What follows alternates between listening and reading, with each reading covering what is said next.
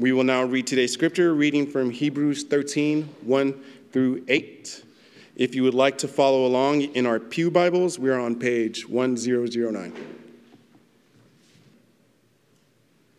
Let brotherly love continue. Do not neglect to show hospitality to strangers, for thereby some have entertained angels unawares. Remember those who are in prison as though in prison with them, and those who are mistreated, since you also are in the body. Let marriage be held in honor among all, and let the marriage bed be undefiled, for God will judge the sexually immoral and adulterous. Keep your life free from love of money, and be content with what you have. For he has said, I will never leave you nor forsake you. So we can confidently say, the Lord is my helper, I will not fear. What can man do to me? Remember your leaders, those who spoke to you the word of God. Consider the outcome of their way of life and imitate their faith. Jesus Christ is the same yesterday and today and forever. This is the word of the Lord. Good morning. 2 more Sundays in Hebrews, and then we'll be in our Advent season. And so maybe some of you are looking forward to being done. I don't know.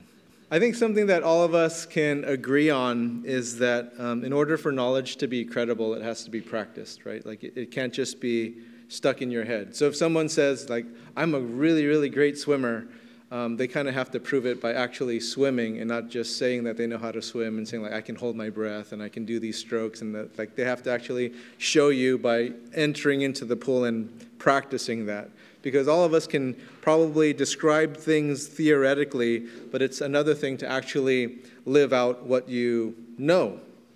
And so the Bible isn't just a book of theories, knowledge, and principles. They are lessons that are to be applied and to be lived out, that they are meant for training, they're meant for formation, and that learning is beyond head knowledge, that it is actually to be lived out actively in a family of faith.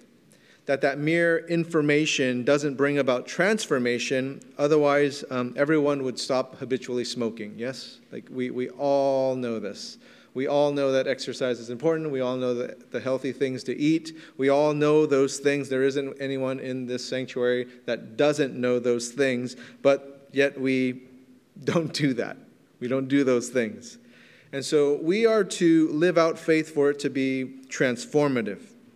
And the church is this imperfect family of faith that practices these things that we know so that they can be fleshed out. To love those who are really, really hard to love. To forgive people who are really difficult to forgive. To welcome and receive and to be hospitable to complete strangers, not just family and friends. And so we live out this faith towards one another in this faith community. And this is the best place to practice these things, where those who are further along in this spiritual journey can model for those who are kind of younger in their faith, to experience those challenges within a church family and to seek God as we seek restoration, reconciliation, living in peace with one another, even though we disagree and even fight with each other.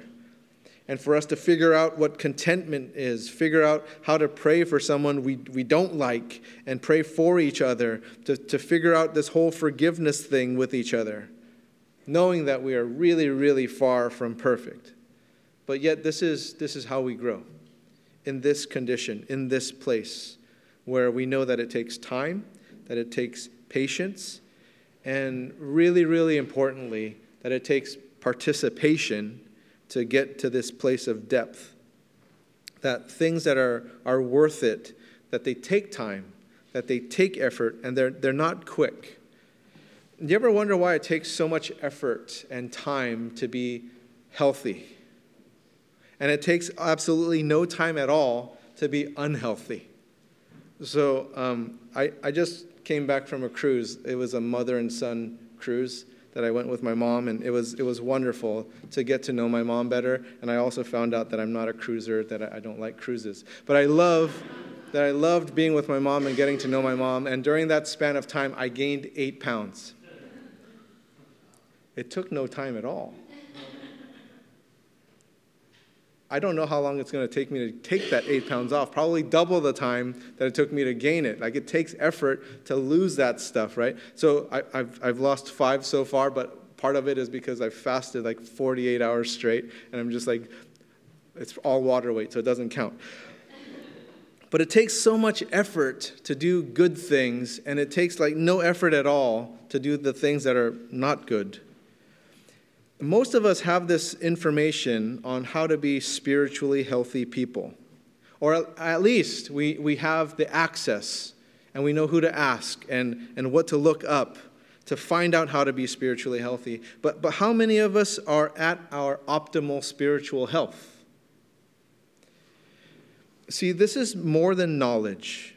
What we know and gain in knowledge, it has to be fleshed out in how we live.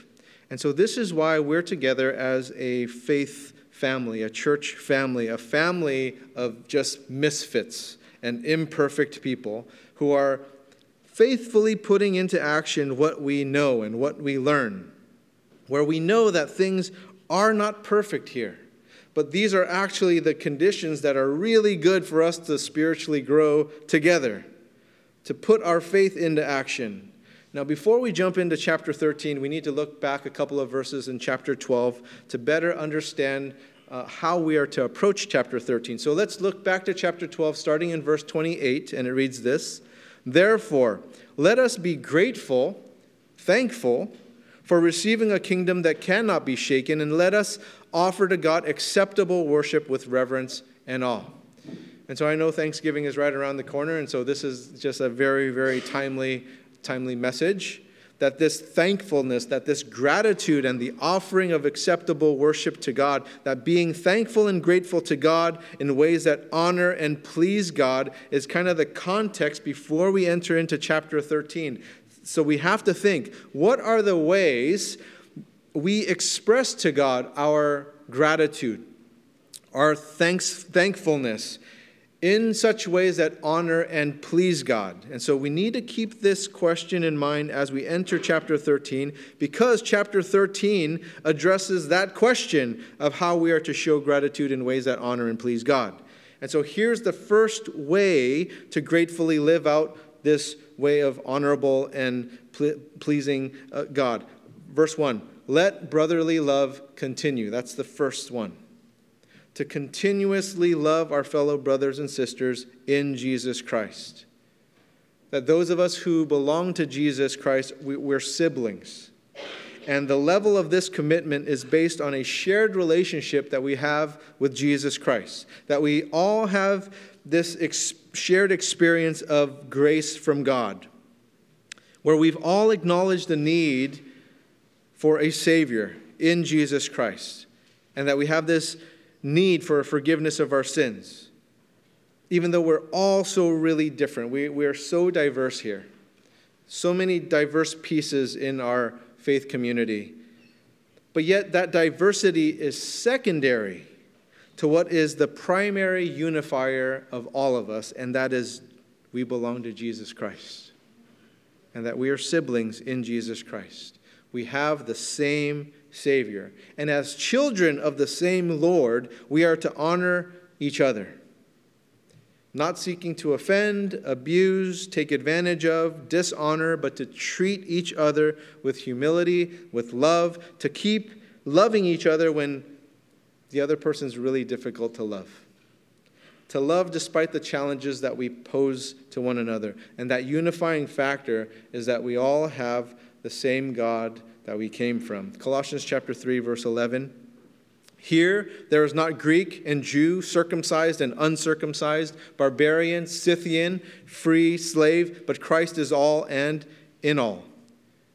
Our unifier is Christ, that we're all under Christ, committed to love each other through our imperfections, our brokenness, our differences, to love each other no matter how different we are from each other, even though we acknowledge that diversity is very important. But that those differences that divide us, they have to be placed at the foot of the cross in front of Jesus, the Prince of Peace, where we can commit to one another that we will love one another because the evidence of Jesus' love for all of us can be found at the foot of the cross. And so here's the second way to live out this gratitude that honors and pleases God. It's in verse 2. Do not neglect to show hospitality to strangers, for thereby some have entertained angels unaware. Showing hospitality to strangers, so people we don't know, right? Not family, not friends, just people we don't know. Why? If we don't do this as a faith community, who will? Who does this? Who will know these strangers' names, their stories, their hurt, their pain, their dreams? If we just treat strangers as strangers in this really, really lonely world. And it's just getting lonelier and lonelier. I don't know if you've read any studies, statistics, or research, but there was a study published in the American Sociological Review, and it found that the average person in the United States has one close friend. 1 in 4 people have no confidants at all. 75% of people say they are unsatisfied with the friendships that they have. So go ahead and look at the friend next to you. They don't like you. Just kidding. You're the 25%. You're the 25%. And all of this is happening in the United States while church attendance is declining. We know that Thanksgiving is coming up here. Christmas is coming up here.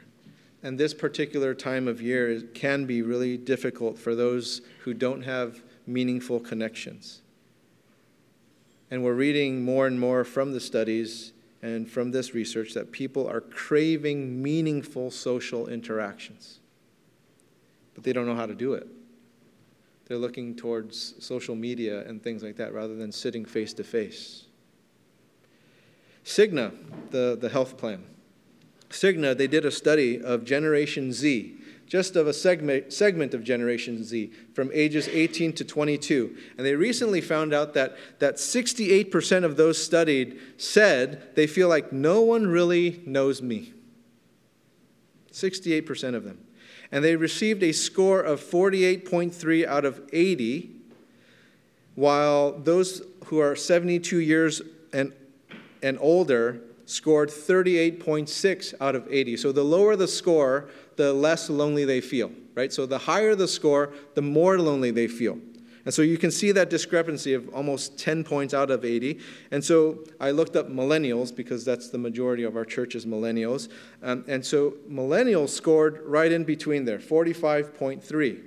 And so you can see the projection of it just getting lonelier and lonelier as each generation goes by. And they don't know what's going to happen, and they don't know how to address this. But they are seeing that each generation is getting lonelier and lonelier, and people are just getting more and more isolated from people. Because if you look around today, there just aren't many places that prioritize deep connections anymore. It used to be the church, and yet church attendance is declining. So is it a surprise that the loneliness score is getting higher and higher when we're losing the foundation of where these deep connections were happening? This is where we come in. This is what we do. This is our place. And so we need to ask ourselves, how many people that I didn't know before, that are strangers, have stepped foot into my home, have stepped foot into our church, into our home group, or into any other type of service that our church offers, that they can actually be there with you, and you can start talking to them and finding out their stories and learning about their hurts and pains and dreams and all these different things that drive deep, meaningful connections. We have strangers among us just in this church. Not everyone knows each other. There are people here that you don't know at all. You don't know their name, you don't know their stories, you don't know their dreams, their hurts, their pain. You don't know anything about them. I want to strongly encourage you to do something simple. You don't even have to invite them into your home yet. Just invite them to lunch. It's going to be lunchtime after the service. Go grab a taco a block away. They're really good. If you haven't been there yet, then you are definitely a stranger here. And so find someone who's been there and go there. It's great. It's a great taco, right? Second Ave. So do that and help them find community here, inviting them to a home group, inviting them to that alpha group, serving the homeless community together, serving the refugee community together. There's a lot of stuff that's happening that you can actually show hospitality to somebody. And in that latter part of verse 2, the author writes about entertaining angels, which is in reference to Genesis chapter 18, Judges chapter 13. And not that that should be the motivation, is to like, oh, maybe I can meet an angel. But if you're that single guy and you see that girl, she just might very well be your angel. So bring her to the taco truck. You know, I'm helping you out today. I'm opening the door for you, right? So if it doesn't work out, that's on you now. I opened the door. But it's always good to show hospitality to strangers. I was really blessed this past, I think it was yesterday, it might be the day before. I don't carry money. Right? It's a cashless society, right? I'm paying by my phone or I'm paying with a credit card or something. I don't carry money with me. And I was at a parking meter that only accepted coins. I couldn't use my app. I couldn't use a credit. I was like, are you kidding me? How can you just accept this metal thing? Like, how does that work? And then this gal was just right by and says, like, you look like you're flustered. I was like, I don't carry money. And I don't want a ticket because the ticket's like $50. And so she was like, pulls out some change and gives me like 75 cents. And I was like, I'm a complete stranger here. And yet you blessed me that way. So I went to the ATM, I pulled some money out, and I pulled out my 20, and I'm looking for her, and I couldn't find her. And I was really bummed out, so I'll have to try again some other time. But that's going to be a very good ROI for her, right? Like 75 cents for $20 is like a great ROI. So if you ever see me struggling out there looking for money, like, pay me, okay? So here's a third way to gratefully live out ways to honor and please God. Here's the third way. Verse 3, remember those who are in prison as though in prison with them. Empathize with them. And those who are mistreated, since you also are in the body. Now, the early Christian church, those people ended up in prison over their faith. And so they couldn't experience that normal life anymore because prisons then are very different from prisons for us, right? Prisons for us, people still get fed. Prisons back then, you don't help supply the food, that person doesn't get fed. You're on your own, right? And so anything that you help with the prisoner, that's how they receive help. Otherwise, they don't. And so the family of faith had to bring that community to them because they weren't free to seek fellowship on their own. So it had to be brought to them. And if you weren't able to seek community, to seek fellowship, how do you go about empathizing with those people, that you're like one of them? How do you reach out to those who are in need, that need us to go to them? Now, in this context in Hebrews, it was these prisons, which it can be for us as well, but in most likelihood, this is not the case for us because our constitutional law is not supposed to have people with different religious belief imprisoned. So this isn't like our scenario. So practically speaking, and in application, how does this look for us? I want to pose to you that this looks like the convalescent home. That this looks like those people who are shut inside their homes who aren't able to be mobile. That this is a shelter or a group home or a house where refugees have housing but they don't know the system and they don't know how to go about using banking and post office and all these other things. That this is hospitals where loved ones are separated.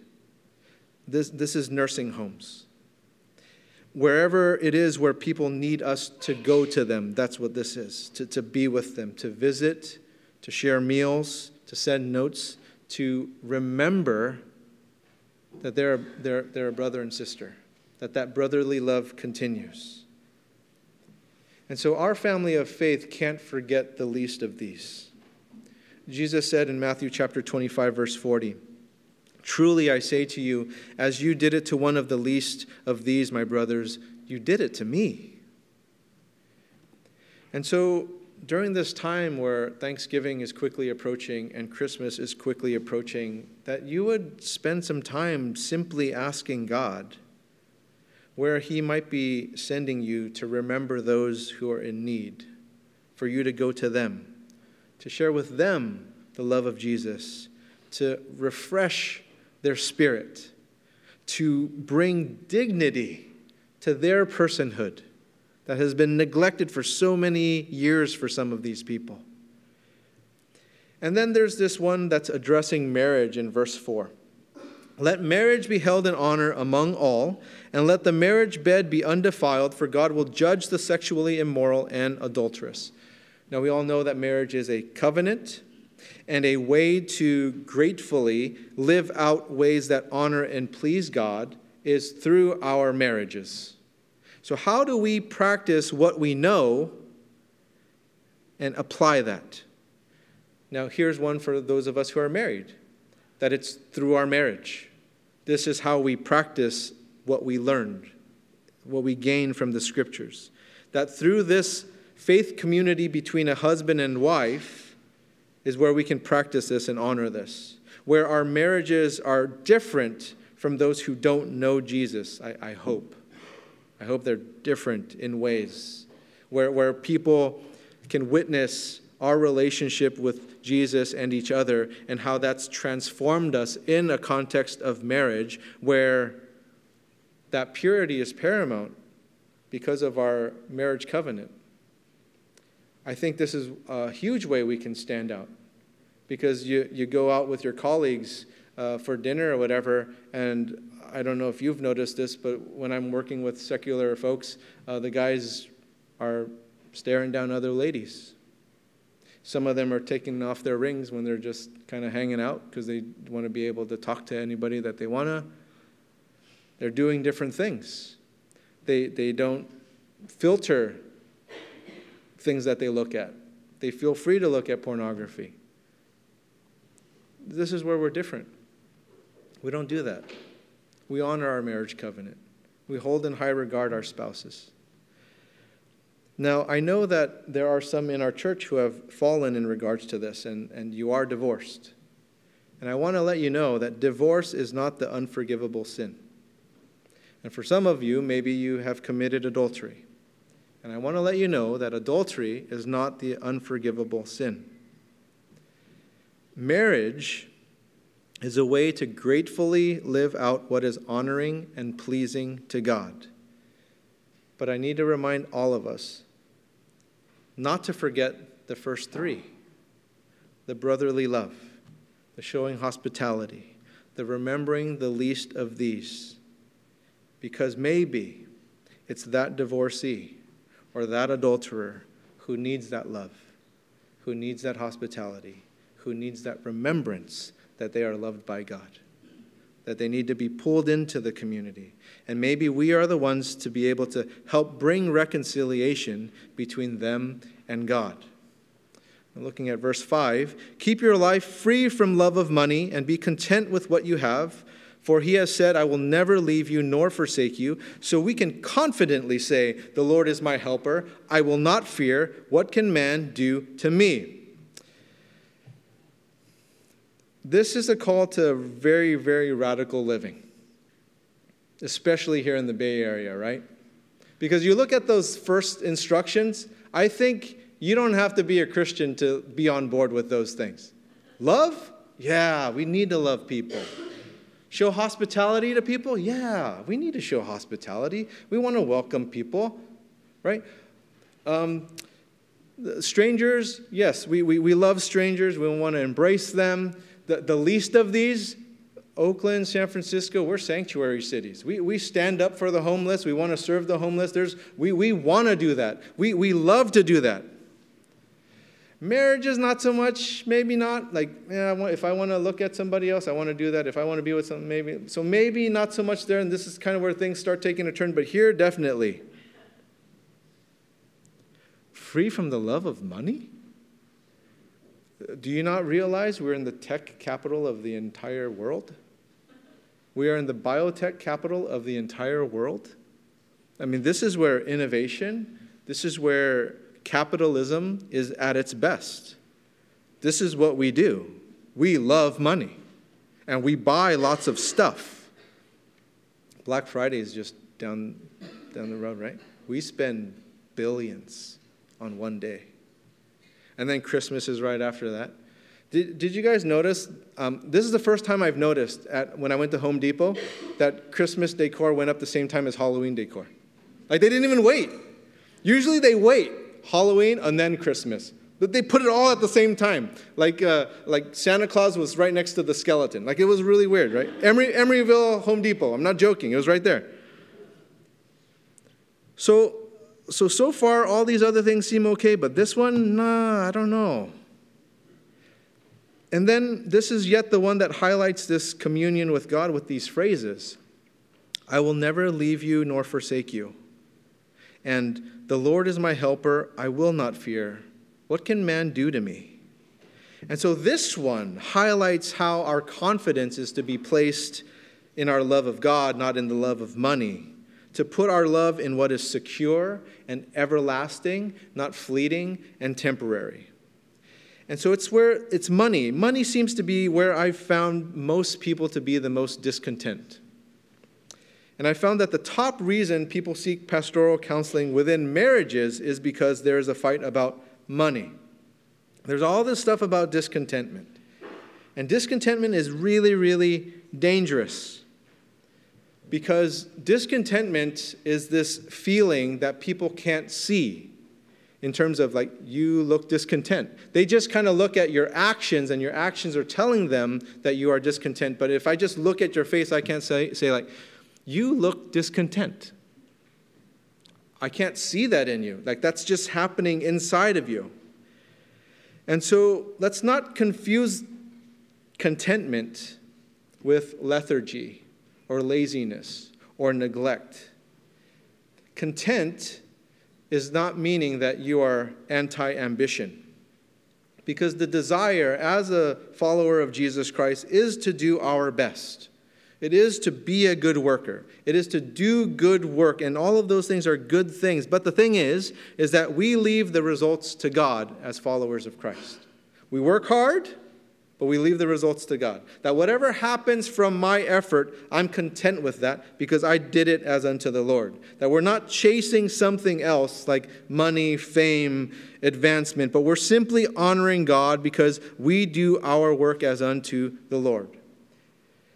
It's working hard and then leaving those results to God and aiming to please God in what we do rather than chasing those temporary results. And this is a really, really difficult thing to do because we often want to get stuff. We like stuff. We like other people's stuff. And so there's that word covetousness also. So we deal with contentment. We deal with coveting. And being content and not covetous, that is so difficult in this very materialistic world, unless you see the Tesla pickup, which is just as ugly as whatever. Then you don't want it at all. Like, it's cool, I don't need it. But one of the ways to gratefully live out how we honor and please God is to simply be content.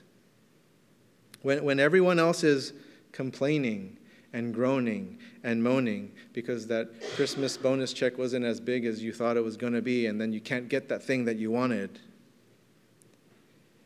And then you can't get the stuff. But for us, we remember God saying, I will never leave you nor forsake you. And we have a peace in that. And it's not that we don't experience discontentment, because we do.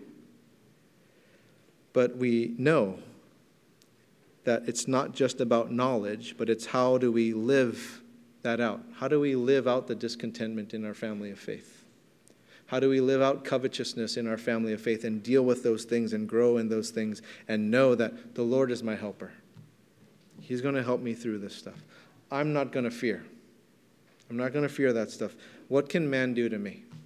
You're going to tease me about driving a junky car. You're going to tease me about the clothes I wear. You're going to tease me about where I live. You're going to tease whatever. You're going to say whatever you want to say. The Lord's my helper. I don't need to fear any of that stuff. to live in contentment when others can't seem to land in the same place, and then they start wondering why. How can you do that? How can you be content with the lack? And then verse 7, this is my favorite one, by the way. Remember your leaders, those who spoke to you the word of God. Consider the outcome of their way of life and imitate their faith. Of course, I'm so kidding. I'm so scared of this one. I'm terrified. So this is actually my second favorite one. We're going to dig into this a little bit more when we get into verse 17, but we're just going to look at this briefly. You notice what's pointed out about leaders here is those who spoke to you the word of God. That you remember leaders in reference to the word of God that was spoken to you. And this is so essential in a spiritual leader. Otherwise, they fall into verse 9, which we'll get to later. And it says, led away by diverse and strange teachings. Because it's the word of God that speaks of love, hospitality, remembering the least of these, purity, contentment. I'm not the one that made that stuff up. I'm not that wise. All I'm simply doing is plagiarizing the Bible. That's what I'm doing. I'm just plagiarizing the Bible. I'm not coming about any of this on my own. And so we have to be really careful when someone is just speaking and discerning, is that some agenda? Is that some soapbox? Is that some politic? Or is it the Word of God? For the leader to be remembered for speaking the word of God. And this is paramount for spiritual leaders. And it's not just what a spiritual leader speaks from the word of God, but how that knowledge, what they know, is fleshed out in their life. Consider the outcome of their way of life. Look at the outcomes. That the life of the leader is consistent with the word of God that they speak. And so you look at how they run the race. Not just like these short spurts, but that long race, that long journey. And so we look back to chapter 11, all those heroes of the faith for us, because none of them were perfect. In fact, some of them were really, really stinky. When they ran that short race, some of them lived a really, really terrible life. And you're like, what? But if you look at the entire life, is the life lived by that leader credible to the one spoken about from the Word of God? And so in chapter 11, all those people, yes. And so therefore, go ahead and imitate their faith. Not those short spurts where they fell, but as far as that long race, imitate that. Imitate that life. And so the Bible has many leaders to imitate. There are also probably some leaders in contemporary for us as well to follow. So imitate those faithful leaders. But there is no greater leader to imitate than Jesus Christ. Look at verse 8. Jesus Christ is the same yesterday and today and forever. That no matter how great a leader is or how great they were, they are not Jesus Christ. That no matter how well they spoke the word of God or lived their life, Christ is the only one who is perfect. And so we have to turn people to Christ, not to ourselves or not to church leaders, because we sometimes offer bad advice. We sometimes live less than perfect lives. But Jesus Christ, never perfect. And so we always must turn people to Christ who is the perfecter of our faith. Verse 9, do not be led away by diverse and strange teachings, for it is good for the heart to be strengthened by grace, not by foods, which have not benefited those devoted to them. Now, this is written because this was happening, and it's happening today. Back then, there were these strange teachings. And this teaching was that there are these human works that can bring about this spiritual growth and spiritual maturity. And so there are these ceremonial religious foods. And people can do this spiritual devotion stuff and to come up with some spiritual effect. And so the author of Hebrews is writing here, don't be fooled by that stuff. It's not because of like ceremonial foods that you eat or offer or things that you do. This is all God's grace. Galatians chapter 3, verse 3. Are you so foolish? Having begun by the Spirit, are you now being perfected by the flesh? See, it's not our flesh. It's by the Spirit. And it's God at work. Spiritual growth and maturity are received through the grace of God, that we did not earn that. He gave that to us by grace. Verse 10, we have an altar from which those who serve the tent have no right to eat. So what is this all about? Well, back then, there were those who had a really hard time separating their kind of external religious practices with their faith in just simply accepting Jesus Christ as their Savior. That Jesus Christ paid it all. And so this dissonance prevented them from accepting what Christ had to offer. That there were these people who were just religious that had a hard time letting go of those religious practices to acknowledge that Christ's sacrifice was enough. So in today's context, perhaps it's those people who keep beating themselves up with just religious stuff. Maybe you've met these people. I can't fully come to Jesus yet because I still have a porn addiction. So I want to get rid of that first before I come. Or I want to be sober for 90 days before I come to Jesus because, I have this stuff I need to deal with. Or I have this porn, or I have this addiction or that addiction, or I have all this stuff that I need to deal with before I come. And it's all this religious external stuff that you think you have to do these things, and you fail to recognize that Christ paid it all. He paid it all. All that stuff you're trying to do is just kind of like those penance that never work. Christ paid it all. Go to him first. Work all that out within a faith community where you're going to experience love, hospitality, and acceptance into this, and then we'll work through this stuff together. Verse 11, for the bodies of those animals whose blood is brought into the holy places by the high priest as a sacrifice for sin are burned outside the camp. So Jesus also suffered outside the gate in order to sanctify the people through his own blood. Outside the camp, outside the gate, because that's where sin was dealt with. This is where Christ bore our sins. This is where God reconciled the world to himself. Jesus suffered on the cross to make us righteous. He did not suffer to make us happy. He suffered to make us holy. 1 Peter chapter 2, verse 24.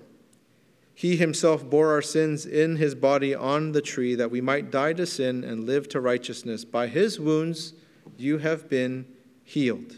And look at verse 13. Therefore, let us go to him outside the camp and bear the reproach he endured.